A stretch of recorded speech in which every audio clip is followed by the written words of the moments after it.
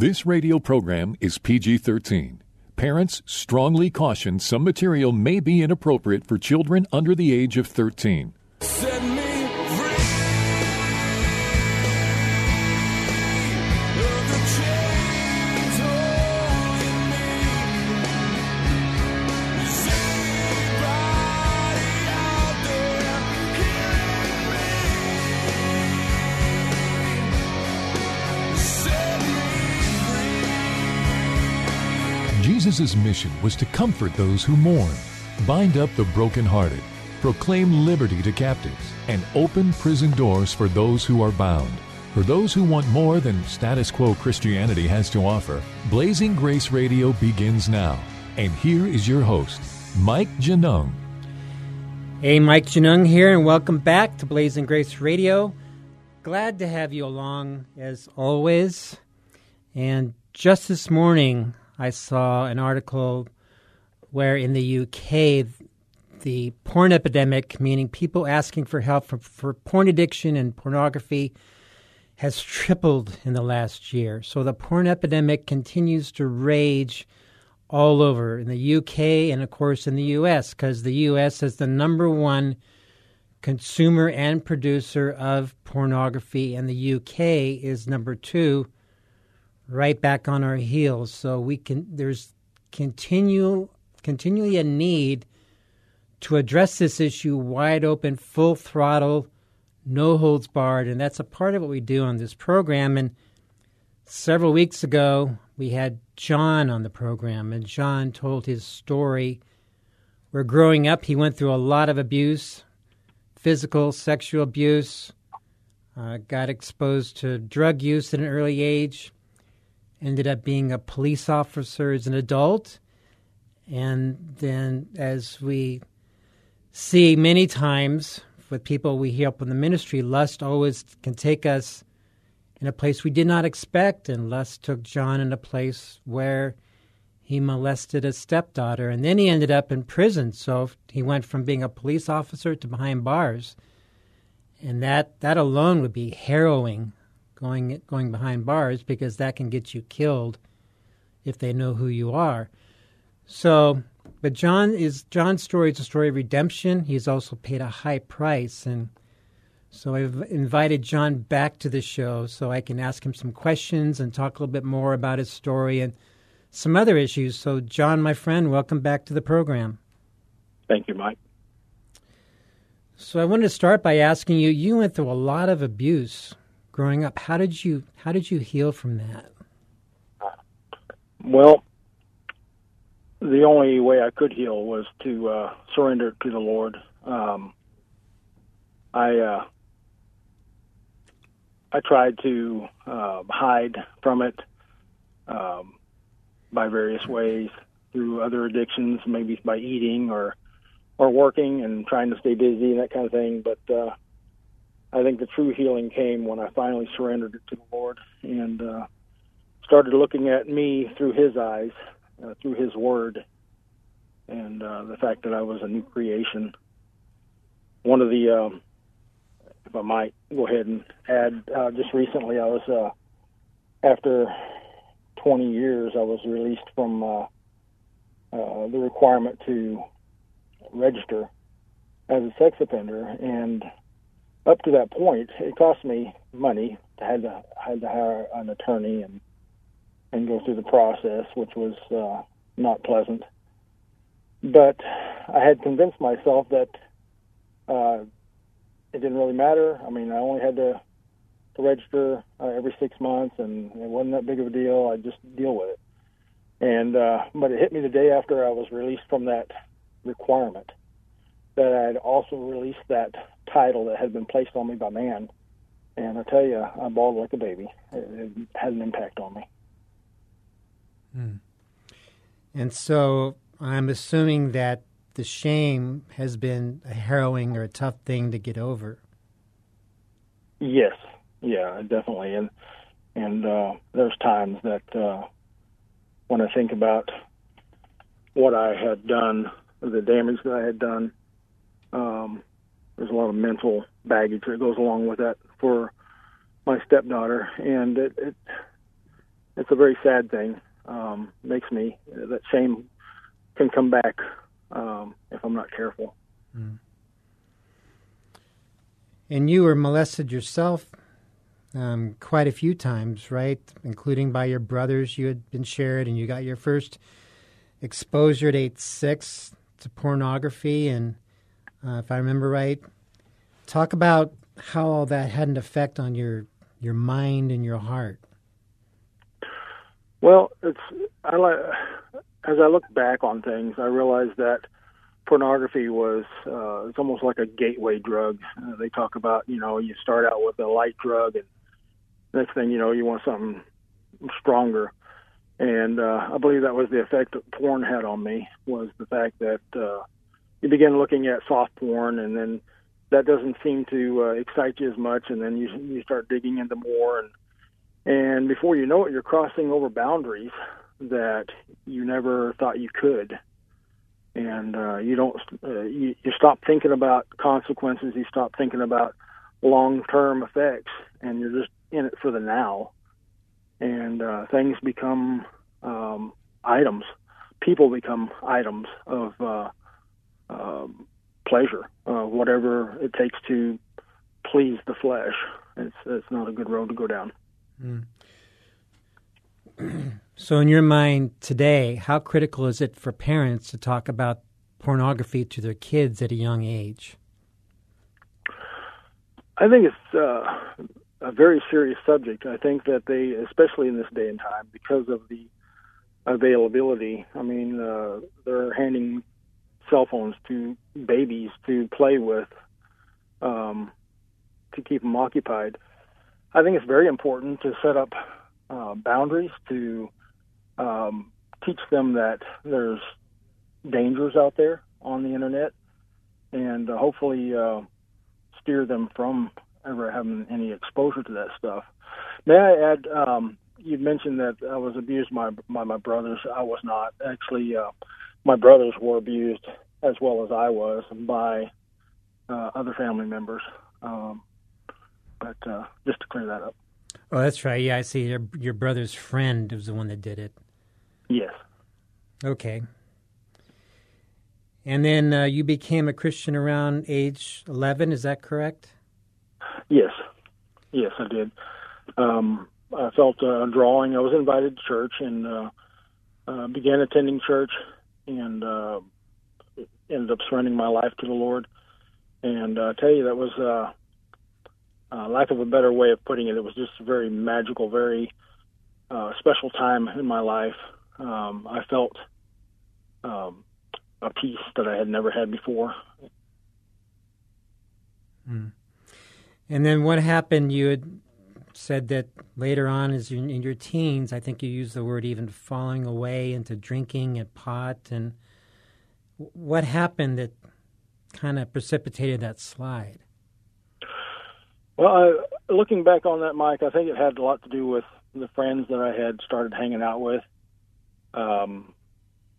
and just wanting to be a part of what was happening, to be one of the cool guys, and that the friend, looking back on that, I remember at one point even hanging out with these guys, that we stopped by a guy's house that was a Christian, and he was trying to get me to listen to his Christian music, and I can remember at that point, after being in this drug and alcohol environment, thinking that was uncool, and but I look back on that and I can see where the Lord was trying to get me back on track, but I refused and went deeper into sin.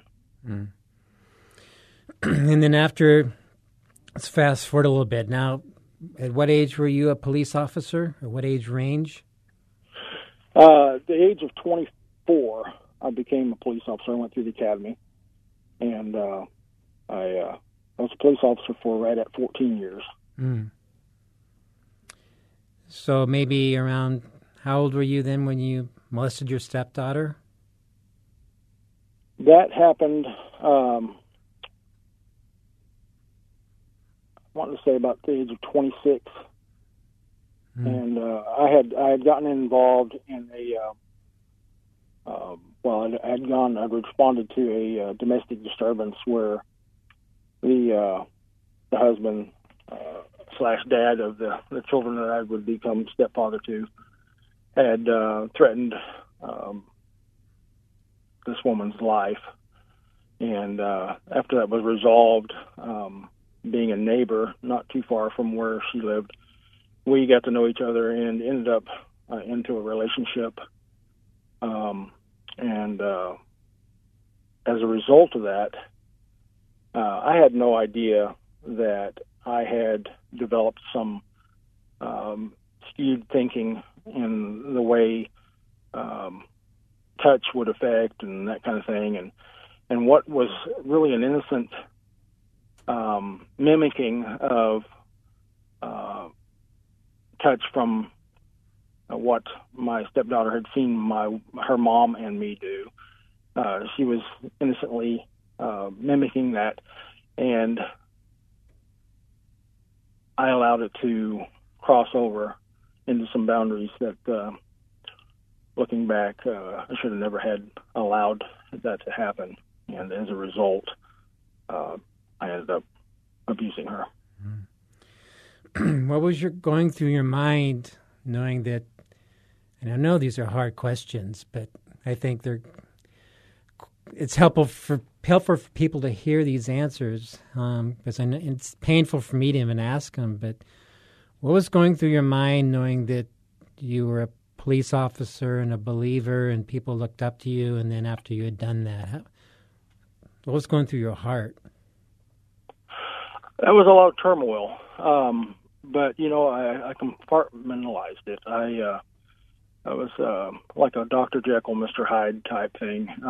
When I would put the uniform on and go to work, attend church, I would block out the dark side of me, and I would feel good about me. And then when I would fall into these episodes where I would try to get a fix, for lack of a better way of putting it, and I realized how sick that really is. But at the time, I didn't think about these things. There would be times that those two worlds would collide. To give an example, whenever in law enforcement, sometimes we would have meetings where we would meet with like a child's advocate, and they would be talking about abuse and that kind of thing, and trying to deter that kind of act. My world would spin. At times I would feel like bolting out of the room, and I had to fight that. It was a really strange experience, having my two worlds collide.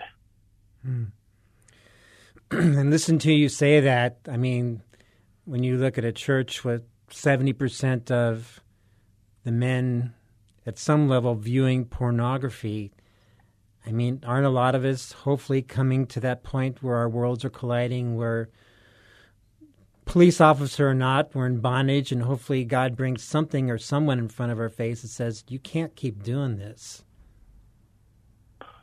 I agree. The one thing that I can remember like it was yesterday when my sins found me out, when I got that call, and I was in law enforcement at the time. My then ex-wife had called me and told me that our daughter was missing, and as a result of looking for her, the police happened upon her journal, and inside the journal she had described the things that I had done to her. And when that happened, I can remember all my energy, all my strength just left me, and I fell into a chair. But at the same time, Mike, I remember feeling a sigh of relief. It was like a weight was lifted off of me, that I wasn't having to hide that anymore. It was finally out, and it was going to be dealt with. Talk about grace and the cross and receiving forgiveness. What does that look like for you? It's life-changing. Again, looking back, it's a strange thing. The spiritual realm, we just really don't realize all that's going on around us.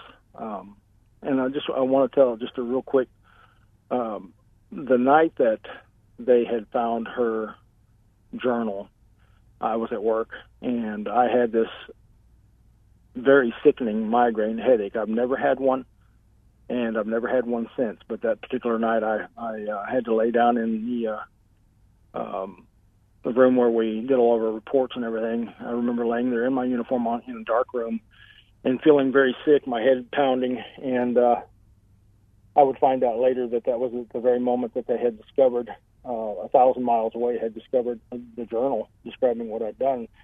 And my spiritual realm had been upset that night. But for me, grace and everything, I mean, that's part of it. That's what made me think about that, was that God had allowed me to, through a course of different actions, had called me back. I had rededicated my life and surrendered myself to Him. And He was preparing me for what was coming. And it's just amazing looking back over all that stuff, how much He was willing to bless me with because He loves me. And that grace and the mercy that He's shown to me is it's really undescribable. I just can't begin to tell you the changes it's made in me and how deeply it's affected me. Mm. To the extent you want to, where is your stepdaughter today, and where are you with her? Well, it's a strange thing, and this again is I believe God working in my life. This year is the year that I was released from the requirement for registration, and my charge was back in 2000. When I was convicted, and here we are in the year 2022, and it wasn't 2 weeks after I had been released from that requirement that I had this call from a no-caller ID, and when I answered, my stepdaughter was on the other line, and it just took me by surprise. We were able to talk for a while, and then she called me back a week later, and she's reached out to me a couple more times since then. I cried when I talked to her because it had been over 20 years since I had even talked to her, and she cried, and she had shared with me that she was struggling with PTSD, and how my actions had affected her life. And it breaks my heart, Mike, that I ever allowed that to happen in the first place. And it's devastating. The sexual sin affects so much deeper than, say, a sin of theft or lying or whatever. It's just so much deeper, and it changed her life. And it's not only changed her life, but everybody that she is comes in contact with because of what it's done to her. It's devastating. But I believe that our relationship is on the mend. It's probably going to take a long time, and I'm going to give her all the time she wants. And around, how old is she? She would be, she's probably in her mid-30s. I would say she's in her mid-30s. Did she say what provoked her to call you? Well, she was talking about when she first called me. I believe that she's been seeing some counseling at the time. She had inquired if there was any way that I might be able to help her get into a course for PTSD treatment. And one of the first things she asked me, Mike, was, "Are you still walking with the Lord?" And that's when I broke down crying. I said, "Yes, I am." And she started crying. She said, "I'm so happy to hear that." She is also walking with the Lord. And I think that I believe that the Lord is trying to get this whole situation where we get healing for both of us. Those are tough talks, but it sounds like they're moving you both towards healing. Yes, sir. So what would you say to the church at large? If you could sit in front of a church today, what would you say about pornography? Well, I would warn of its effects. The lure of it. It can be so alluring. It can draw you in, and it'll cause you to overstep boundaries. You don't even want to go down that road. But if you are involved in it, I would say that you would need to be, the key is to find somebody that you can trust, that you can be accountable to, that you can tell, that you can be transparent before. And it's very important. That transparency is very important, because without it, without the confession and be able to be held accountable, there's just no way that you'll ever conquer it on your own. And you have to draw close to the Lord, because He'll give you the strength. You can't do it physically. Why do you think the church is so silent on this issue of sex and pornography and masturbation? Well, I believe that, first off, it's a very shameful thing. I mean, you go through cycles, where you're drawn in. There's incitement, and then once you've gotten release from that, there's the shame that comes back, and then there's the false remorse where you're sorry and you really promise that you want to not do it again, and then something will come and trigger you again. But I'm sorry, I may have gotten off a little bit, Mike. What was your question again? I'm sorry. Why do you think the church is so silent about these issues, about sex and pornography and masturbation? Well, I think it's a taboo subject. I think people don't really want to know the truth. Some people don't really want to know the truth that so many people are affected by it, because it's not only affecting just your regular parishioner, but it's affecting those who are in authority, those who are bringing the very word. Sometimes it can be a pastor, it could be a teacher. It's just a very shameful sin, and nobody really wants to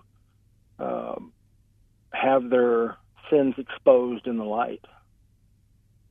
It's just more comfortable to try to convince yourself that I can deal with myself. I'll take it to the Lord. He'll help me. But He uses people. He uses people to help people. And do you think there's an intense spiritual battle to keep this issue under wraps? Absolutely. Without a doubt. I do. So, John, 45 seconds. Anything you want to say? Mike, if I could start over, I would obviously not go down the road that I went. If there's anybody out there that is struggling with this, or struggling with not being able to feel like they can tell somebody, you can, and that would be the beginning of healing. For me, the Lord Jesus Christ, and He gives you a new beginning, and it takes surrender. And I'm just very thankful that He got a hold of me and called me, and I surrendered to Him. It changed my life. John, my friend, thank you very much. I know this took some courage, but also it must have been a painful walk to even come on and share your story. So thank you very much. You're welcome, Mike. Thank you. And thank you for joining us, and we'll see you next time. Do you want to be free? Blazing Grace is a nonprofit international ministry for the sexually broken and the spouse. Please visit us at blazinggrace.org for information on Mike Genung's books, groups, counseling, or to have Mike speak at your organization. You can email us at email@blazinggrace.org or call our office in Chandler, Arizona at 719-888-5144. Again, visit us at blazinggrace.org. Email us at email@blazinggrace.org or call the office at 719-888-5144.